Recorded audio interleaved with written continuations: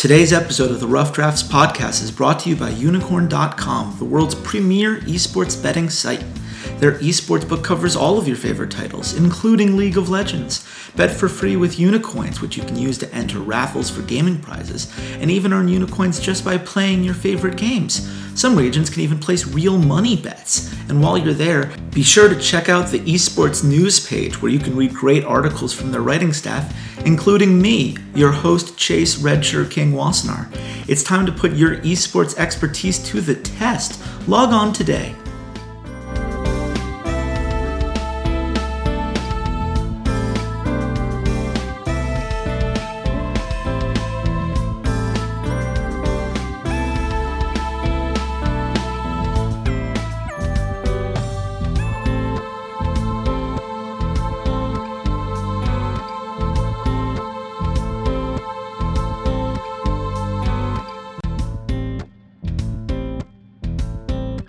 Hello, Internet. This is Chase Redshirt King Wassenaar, and welcome to this finals episode of the Rough Drafts podcast. We're there. We're at the World Championship Finals.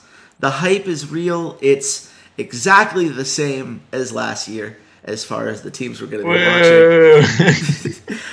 But, the good news is I'm going to get hyped back into this because I've got my good friend, Skylar. How are you doing, man?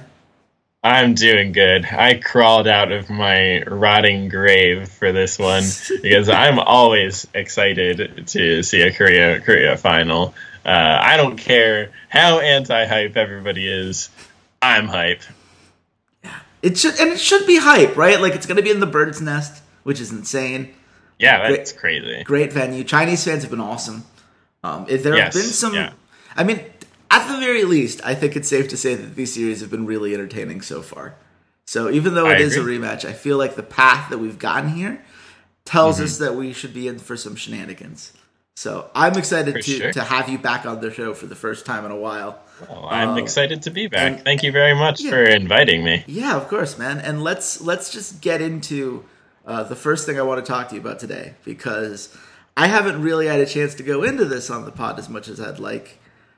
Rest in Pepperoni's Longzhou, the team that I thought was going to win it all. What did you think about Longzhou heading into the tournament? Oh, what did I think? Chase knows what I think, and that's why he's asking it so politely. I thought they were going to win. Like, me and many other Korea aficionados, shall we say, were super favoring Longzhou for at least contention for the finals. Like, at the very least, giving SKT the best run for their money that they've had so far. I mean, doubtless Samsung and ROX Tigers have given them good fights in the past, but Longzhou Gaming, they're the new hotness. They got the super duper top laner. They've got BDD, the second coming of Faker. They've got Praying Gorilla bot lane, and they've got the Royal Rotor Cuz. How can they not go far in this tournament? How indeed. Yeah. I really, watching that as a Longzhou fan, I went from just pure elation watching BDD just styling in lane on Crown. Just felt like he could do no wrong, taking super aggressive trades, unnecessarily aggressive. But he felt super confident. And, we got Khan on this Jax pick. That seems like a good thing 99% of the time. And just, I hate this narrative that's popped up that they were just nervous because they were so new to the international stage and best of fives in particular. I have heard even people going so far as to say, like, oh, well, it actually was a downside that they went to the finals directly with the LCK, because then they would have had more best of five series. I felt like they were cocky, and then when they got, it's kind of like a boxer, right? You get punched once when you're not expecting it, and some of those guys just go down. Where did you read? Did you think it was nerves? Was it cockiness? Was it, or was it something else entirely that ended up ultimately being their downfall? Well, I'm glad that you brought up those two lines of thought, because I have seen them online as well and talking with people. Another one that I've heard that I'll sort of use as a counterpoint, I think, is that Longju wasn't actually as good as everybody said. There are a lot of obvious weaknesses of Longju that people are now pointing out after the fact. Retrospective analysis is always it's a precious thing, isn't it? Oh, of course. So let's address some of the weaknesses right now, so that we can put them on the table and then talk about them. Cuz is a rookie. Yeah. As far as nerves and experience go, you can definitely point to Cuz for nerves and experience. I agree that it's disingenuous to apply it to Longju Gaming in general, because they have Prey and Gorilla. How much more experience do you want? They even in Champions in LCK, Prey and Gorilla formed the bedrock for this explosive and very talented team of, combination of fresh blood with Khan and Cuz, and kind of Khan's coming back for vengeance after his short stint on Prime Optimus, I think it was. Yeah. The one with Old B on it.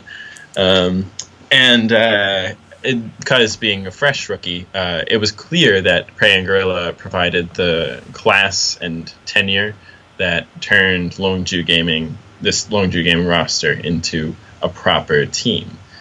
So I don't think that evaporated. That tenure and the experience of Prey and Gorilla holds fast on the world stage. They've gone very far in Worlds. But Khan, Cuz, and BDD have not. Cuz is the only one who I would wonder about his nerves, because there's a lot of pressure riding on this rookie jungler. Look at a player like Cody Sun. He's not like the best AD carry in the world, but he is a good AD carry, and he had a major flop at Worlds. Cody Sun Flash, lol. Yeah, thank you for reminding me of that, by the way. As we're burying one of my favorite teams, you decided, well, let's take the shovel to the face of the other. So, because Riot hasn't done that enough with this whole franchise thing. It's egg on my face, too. I'm NA as well. Yeah, fair. I see that flash in my nightmares every night. I'm just glad Cody Sun did an interview and I wear it as the badge for what it is. It's fine. I'm a rookie. I'll do better next time. That's exactly the right attitude. He'll be all right. And that's why I touched on Cody Sun, because major flop at Worlds, rookie player, realizes his rookiness and is let's see what he does now, basically. If he turns that into a productive path forward, then he can easily move past it. It's a rookie thing, we could easily see Cuz next year being a really hot jungler, because he was great in LCK. He knew how to play to the strengths of his team, super smart pathing, super smart invades and counter jungling, very solid chops for a guy in the most difficult competitive position to transition from rookie. So Cuz, cool, we took care of him. Yeah. Now, Khan is good on certain champions. People have taken that a little bit too far, I think. They've said he's only good on, Jace or whatever. That's not true. He's good on a lot of stuff. What is true, though, and I've always sort of held this reservation about Khan because the meta has favored him so long, we haven't seen him experience multiple metas. And it seems that he is not ready to adapt to the shifting of the meta within a tournament, which was something that I was afraid of. He doesn't have the same kind of pool and experience that Kuve has. Kuve, a venerable top laner in his own right at this point, has played carries and tanks with extraordinary success through his rise with this Samsung roster. Khan has not had that experience. He simply has not proven himself on the wider variety of champions in a wider variety of metas that Cuvée has. So Cuvée, in this instance, it was the perfect matchup because his strengths, Cuvé's strengths, were perfectly suited to counter Khan's insane playmaking ability and his really, really strong aggressive top laning. I mean, this guy is good. He's just not experienced in versatility. Yeah. Yeah, and it was one of those things where it was very fascinating to me to watch Khan essentially get out split pushed for most of the game. Like that Kennen from Cuvée really just shut him down and took over the lane in a way that I don't think he was expecting at all. I don't think that AP Kennen was something that they looked prepared for. And I would say the other thing that really, to me, was the end of Longzhu is just how Ruler and CoreJJ attacked that bot lane with that Taric pick, which is something we'd seen them do once in the group stage, but not particularly well. And it was just one of those situations where when you think that your opponent has some young guys who can be tilted a bit, the best thing you can do is attack the veterans over and over and over. Force them to deal with both shot calling and an oppressive lane. That can be a lot more difficult. Now you're having to balance different things. Now you're having to deal with this constant pressure, and you're counting on these young guys to bail you out rather than you providing the kind of pressure that they were clearly hoping to have. And a lot of, shout out to CoreJJ for some pretty perfect Taric ults, and for Ruler for playing that lane out, I think, a lot better than anyone was expecting. But it's one of those things where if you're Longzhu, you have to look at it and say, how did Prey and Gorilla lose that lane in games 2 and 3 when they desperately needed him to step up? And is that a champion pick problem? Is that a jungling problem? There's a lot they're going to have to go to. Last thing before we move on to the two teams that everyone's most excited to hear about. Yeah. Do you think they make changes? Should they make changes? And Wade, how would you approach it? That is, right? Yes. How would you approach this if you're Longzhu?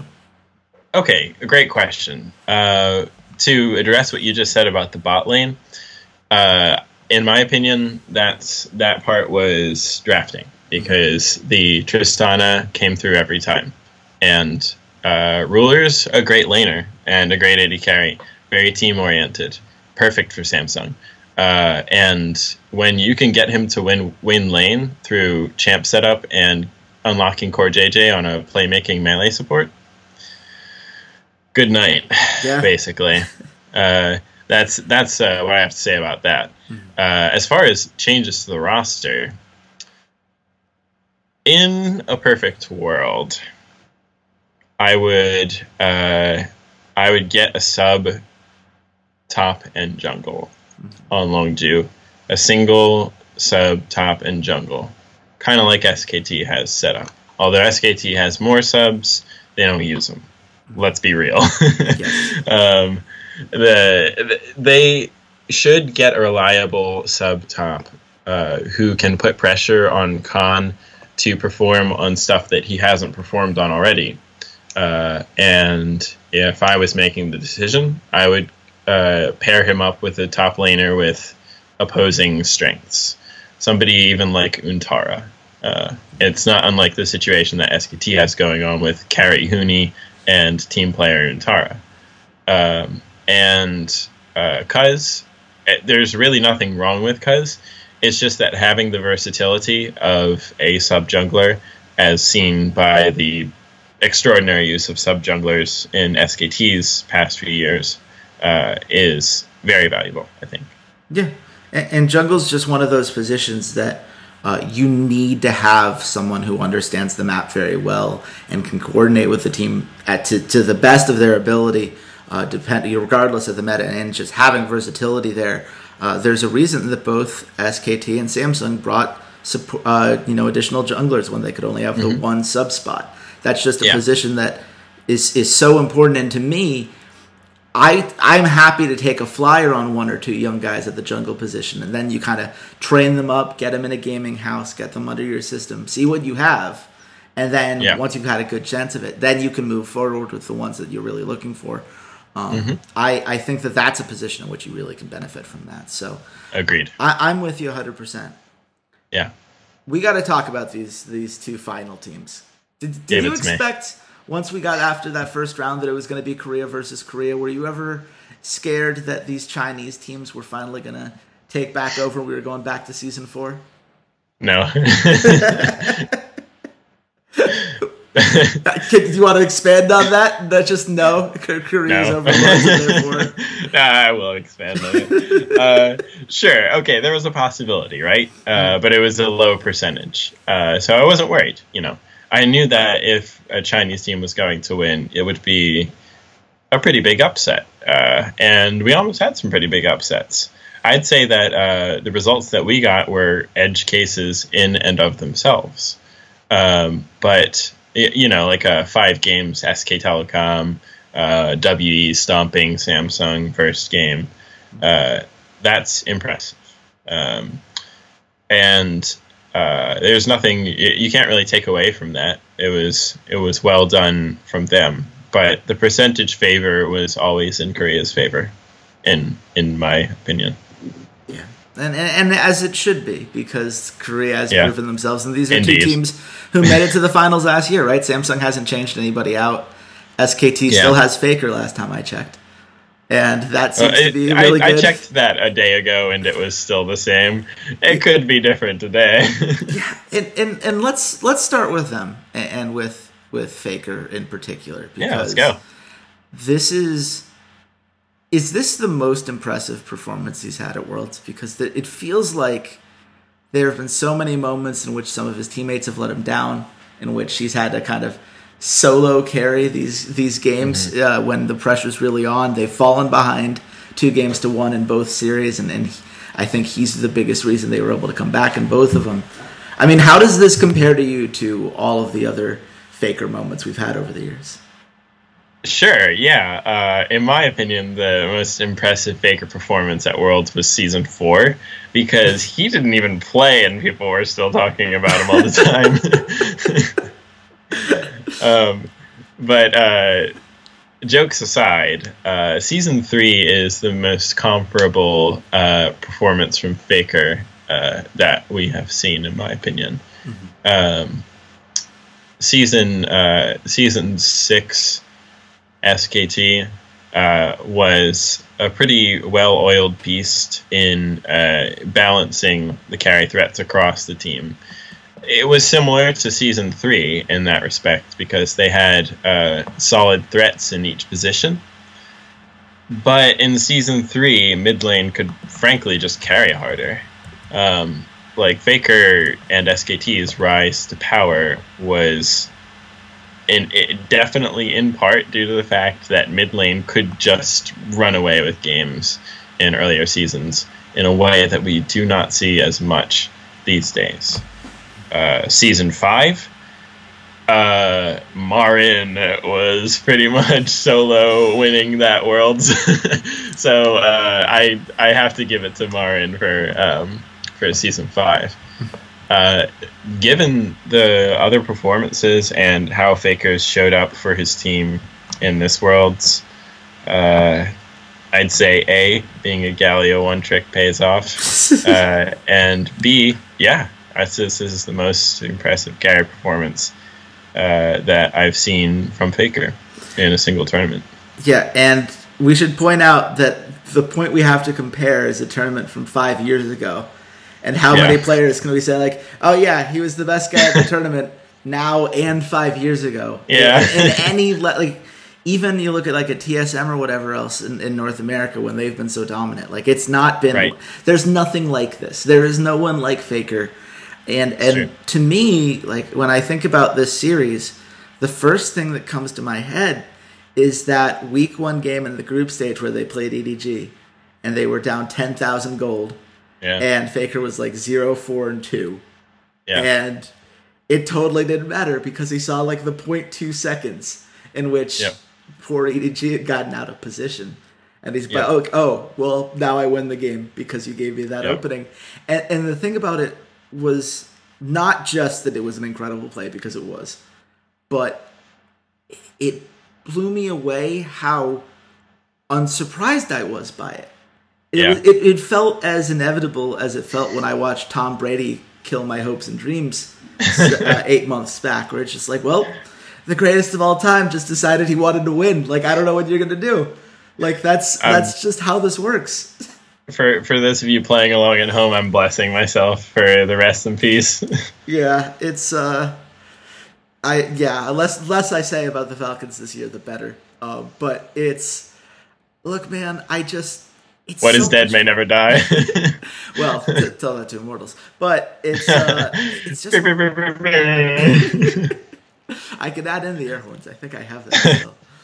But do it. Honestly, like I just to me, I've been so blown away by how scary he still is, and I think that ultimately the reason I lean towards them in this final series is because I don't want to bet against him anymore. I don't want to do it. Like it's not fun. There's nothing fun about rooting against a faker, because you just in your pit of the stomach at any point in the entire game you're like, he's just going to turn this out somehow because this is what he does, and you're just kind of waiting for it. And that has created a narrative here where essentially a lot of people are pointing out, like, well, SKT's favored to win because they're SKT. Yeah. Even though they've had these 2 series now where they almost lost to Misfits. And that would have been like a genuine Misfits played better than them series. It wasn't any cheese. It was a really nice performance from them. And then, of course, last week almost has to do the same. They keep having to put them on the Galio because they had no answer to what RNG was doing. And that obviously worked out. But you could have imagined a universe in which RNG could have adjusted accordingly in their pick and ban to try to take advantage of that fact. Or, banning it a whole once would have been interesting to see. Yeah, that would have been a heck of an adaptation. Yeah, but ultimately, do you think that narrative is the right way to approach this? That this is just SKTs to lose because they're SKT, even though Samsung has been the probably more impressive team so far as a full unit? Right. Yeah, so this whole narrative is something that Riot has embraced in analysis. I've seen a few people on panels mention it, and I've seen conversations online echo this line of thought. So I thought it would be good to address this. I don't agree, because Samsung looked about as bad in the World Elite loss as SKT did losing to Misfits. World Elite played very well in that one game. They stomped out Samsung, and that's worth remembering, because Samsung, they've had a good route up to the finals. They beat Longju resoundingly, which is ostensibly not a good opponent to have in your quarterfinals match. I would agree, but I think that Samsung, of all the teams there at Worlds, had the best matchup against Longju. And they also had a good matchup against World Elite for similar reasons, because it's so hard to defeat that blistering cohesion that Samsung has. They just basically stick together until you rot away in your own frustration, and they just chip you away into oblivion. That's why they're so good at split pushing. But that's something that SK Telecom is also good at, with an added dash of spice with Faker in there. Faker is still on SK Telecom, and Huni adds another element of unpredictability as well. Great performances from him this tournament, but also unpredictability. He is vulnerable. Yes. Whereas Kube is not vulnerable in the same way, or at least teams aren't familiar with how to turn Kube into the same kind of I was going to say useless lump, but that seems mightily uncharitable. Yeah. But, it's easy to abuse top laners, so it's not a slight against the players. It's just the nature of the position. Yeah. I think that basically my takeaway from this whole narrative is people aren't considering the weaknesses of Samsung with equity to the rough route that SK Telecom had coming up to the finals position. Yeah, no, I think that's absolutely fair. And, the two things that really gave me pause when I was looking at this line from Samsung's perspective and trying to figure out exactly where that game was going to go. The first one was simply that they did get 3-0'd by SK Telecom like 2 months ago. That was a very decisive series. I felt like those teams weren't particularly close in the LCK playoffs. Yeah. And certainly, I think Samsung's put some things together. I think this meta is maybe a little bit more favorable to them than that was. But at the same time, we should not forget the fact that when these teams played in the regular season and in the playoffs, SKT had a clear advantage and was able to take advantage of that. I also will say, I agree with you wholeheartedly. I didn't think Samsung's series against WE was very good. It wasn't as convincing. There were a lot of close games in there that the record does not show. Well, and I think that a lot of it came down to WE destroying themselves. Yeah, I felt like their vision game was terrible, which you can't afford to do against Samsung, who places more wards and clears more wards than anyone else at this event. That seemed like a bad sign. It never felt like they were able to start fights on their own terms. I thought there were some clear communication issues, especially target selection in some of those mid-game fights. I saw multiple times in Game 2 and Game 4 where I was just watching. I'm like, well, they should have gotten 2 kills here, but they tried to focus half of them on one damage, half of the damage on the other guy, and now suddenly both of them are surviving and they're being caught for diving too hard, and now Ben can't figure out how to land a Teracle, and those kinds of issues. I spent that tournament thing, that whole series, I would say, thinking, if WE knew what they were doing, if they knew how to set up these fights properly, if they were more patient for them, and they picked their opportunities, I thought like they could have been the better team. It seemed like that opportunity was there, and that's very worrying to me, because I thought that WE was the weakest of the 4 semifinalist teams. And when you go from a win as dominant as they looked against Longzhu, I think that's what's sticking in a lot of people's minds. Like, well, they 3-0'd Longzhu, therefore they're good. But we're not taking into account that it was a really sloppy 3-1 series against WE, where I think they looked as flawed as SKT looked in their best of 5. And there wasn't a game like SKT's Game 4 where I just thought, oh yeah, Samsung's taking this over. They're 100% in the driver's seat. They're the ones that are controlling everything they want in this game. So how do they do that, Skylar? Because it's very easy for us to sing the praises of Faker and to talk about how this SK team, they never lose. Yeah. If we're going to see Samsung surprise us, if they're going to get over the hump, how does it happen? What does that series look like? A very good question. I want to see Crown on good Crown champions.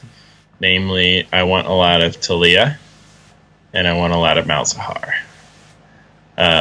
He is favoring those champions extensively, but you're not going to get them all the time. So you need something else that's Crown comfortable. Crown is famous for his Victor, obviously. Victor is not meta right now, but if they have some pocket picks, now's the time to pull them out.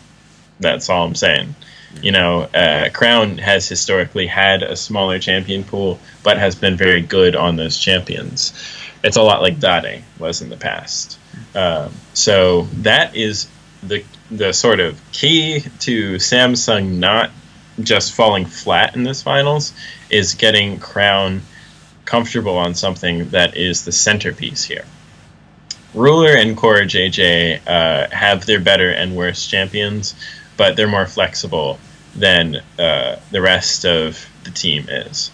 Ambition himself has a predilection for a few champions. Lee Sin is not one of those champions.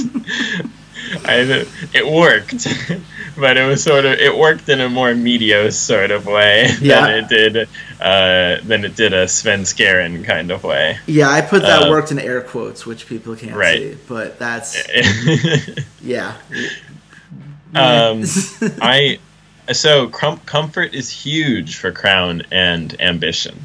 Heck, we might even see a Haru pinch hit, because Haru is a great jungler and nobody knows anymore because Samsung just stopped playing him in favor of Ambition, which was a bizarre decision, which worked okay for the most part.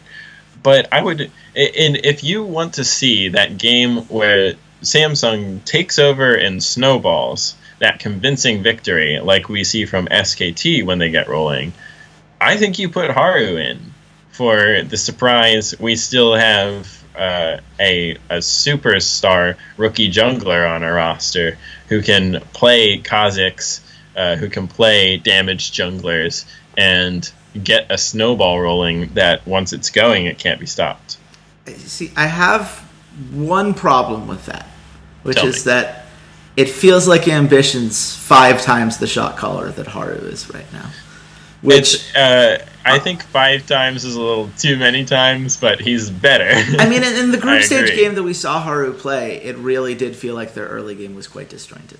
It felt like there was not a great amount of synergy compared to what we've seen from Ambition, and that's always been the thing about Ambition, right? He's a super smart jungler. He's not necessarily the most mechanically proficient, but he knows what he needs to do. He's been around the game for so long.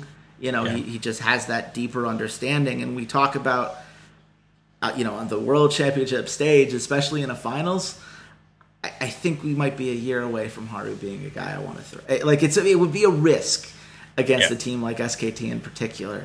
Right. But you make a good point that certainly he has the carry potential. Yes. And SKT's early game's really bad. Like it's really bad. They don't know what they're doing.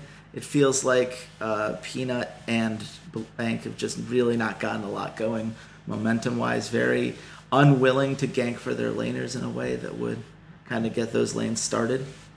They give up a lot in the early game, and I think, like it or not, a lot of that's intentional because they dislike the high variance of early game, like aggression or action.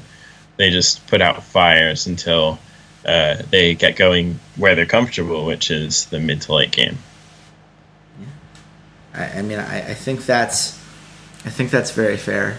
They certainly have been getting away with it so far. Insert that Breaking Bad gif. And they can keep getting away with it. Yeah, it's pretty incredible. This is going to be a fun series.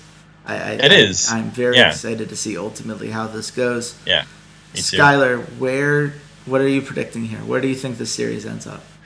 Oh, my favorite part. Yeah, you love this. Which longtime listeners will remember that this hatred of predicting stuff goes way back, years and years back. Which is great because you know it's coming. Like you knew there was no way you were getting out of this podcast without giving me an answer. So I know.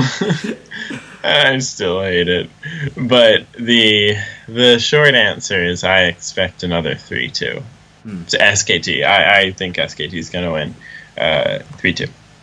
That's a very fair answer. I think it has a high likelihood of going into that 5th game. I hope so. That'd be fun. Yeah, I think I'm going to give it a 3-1 to SKT though. I was tempted, but I'm going to stick with my 3-2. Yeah, no, look, 3-2 is very likely. I'm at this point where I don't know that Samsung did enough last week to show me that they really understand how to take advantage of the window they're going to have against SKT. Yeah, they've really got to start killing that early game, and they've got to put SKT down before they have a chance to get back up to their power spikes. Because once they get there, it just seems like it's game over. And I was not impressed with how Samsung closed out their leads. It felt pretty sloppy to me last week. That's a concern. I wonder if the matchup has improved at all. Like you mentioned, the 3-0 that SKT had over Samsung in the past, and they've had a pretty good matchup against the Samsung roster historically. So I don't see, aside from something special from Kube, maybe Ambition, you pocket Skarner or something insane, and it's possible. It's certainly possible that they win, but the likelihood is for SKT. Yeah. All hail the overlords that have been just dominating this scene for all hail. Almost, half a decade. Faker win. Yeah, and there was a great quote by Frosk that I think summarizes this era so perfectly for me when it comes to SKT, and that's, it's so nice to have a team that says that they're the best in the world and then backs that up with their results. It's easy to talk trash. It's a lot harder to definitively prove over and over. It's not trash if we're correct, and it's that's how it goes. They're able to do that trash talk and make it work, and they are a fun team to watch, and I want to appreciate them for as long as we're going to have them, because certainly no empire lasts forever, as much as Indeed. It feels like this one has. So we'll see how it goes. Skylar, thank you so much for joining me today. Do you have anything you want to plug real quick on your way out? My plugs are also my favorite part of the podcast. Today's unusual plug is Yu-Gi-Oh! Duel Links. Duel me. I dare you. I will destroy you with Blue Eyes White Dragon. Nice. It's a great game. It's fun. It's a mobile game. Yeah, that's it. Yeah, I mean that's entirely reasonable. And I think ultimately that's going to be the. It's just finally reminded people that Yu-Gi-Oh was fun before they made everything super complicated. Yeah, it's for its genuine credit, Yu-Gi-Oh! Duel Links is a very fast game. It's not a time commitment. It's I think they halved the size of the board or something. I didn't play much original Yu-Gi-Oh, but it's very fast. Maximum 20 turns. That's rare too. Most games are done within 10 turns. So. The important thing is there aren't pendulum summons, which still have to go down as one of the dumbest mechanics I've ever seen in my life. But it's insane. It's hard to keep track of, but in Duel Links, the computer keeps track of it for you. Exactly. We'll have our Duel Links podcast another time. Hey guys, Future Chase here. I didn't know at the time of recording that my second guest wasn't going to be able to join today, so that's the end of today's episode.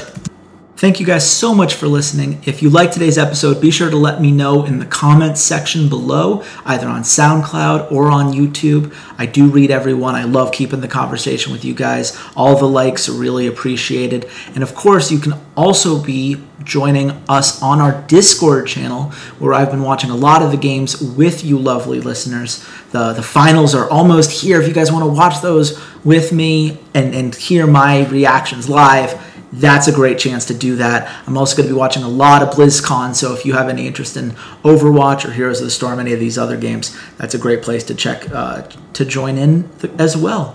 So thank you guys so much. Next week, there will be a podcast. I'm going to have two great guys come in and run a roundtable where we talk about North America's franchising system, what we know, what we're waiting to hear, and what it all is going to mean. So be sure to be back next week for that. And until next time, goodbye, Internet.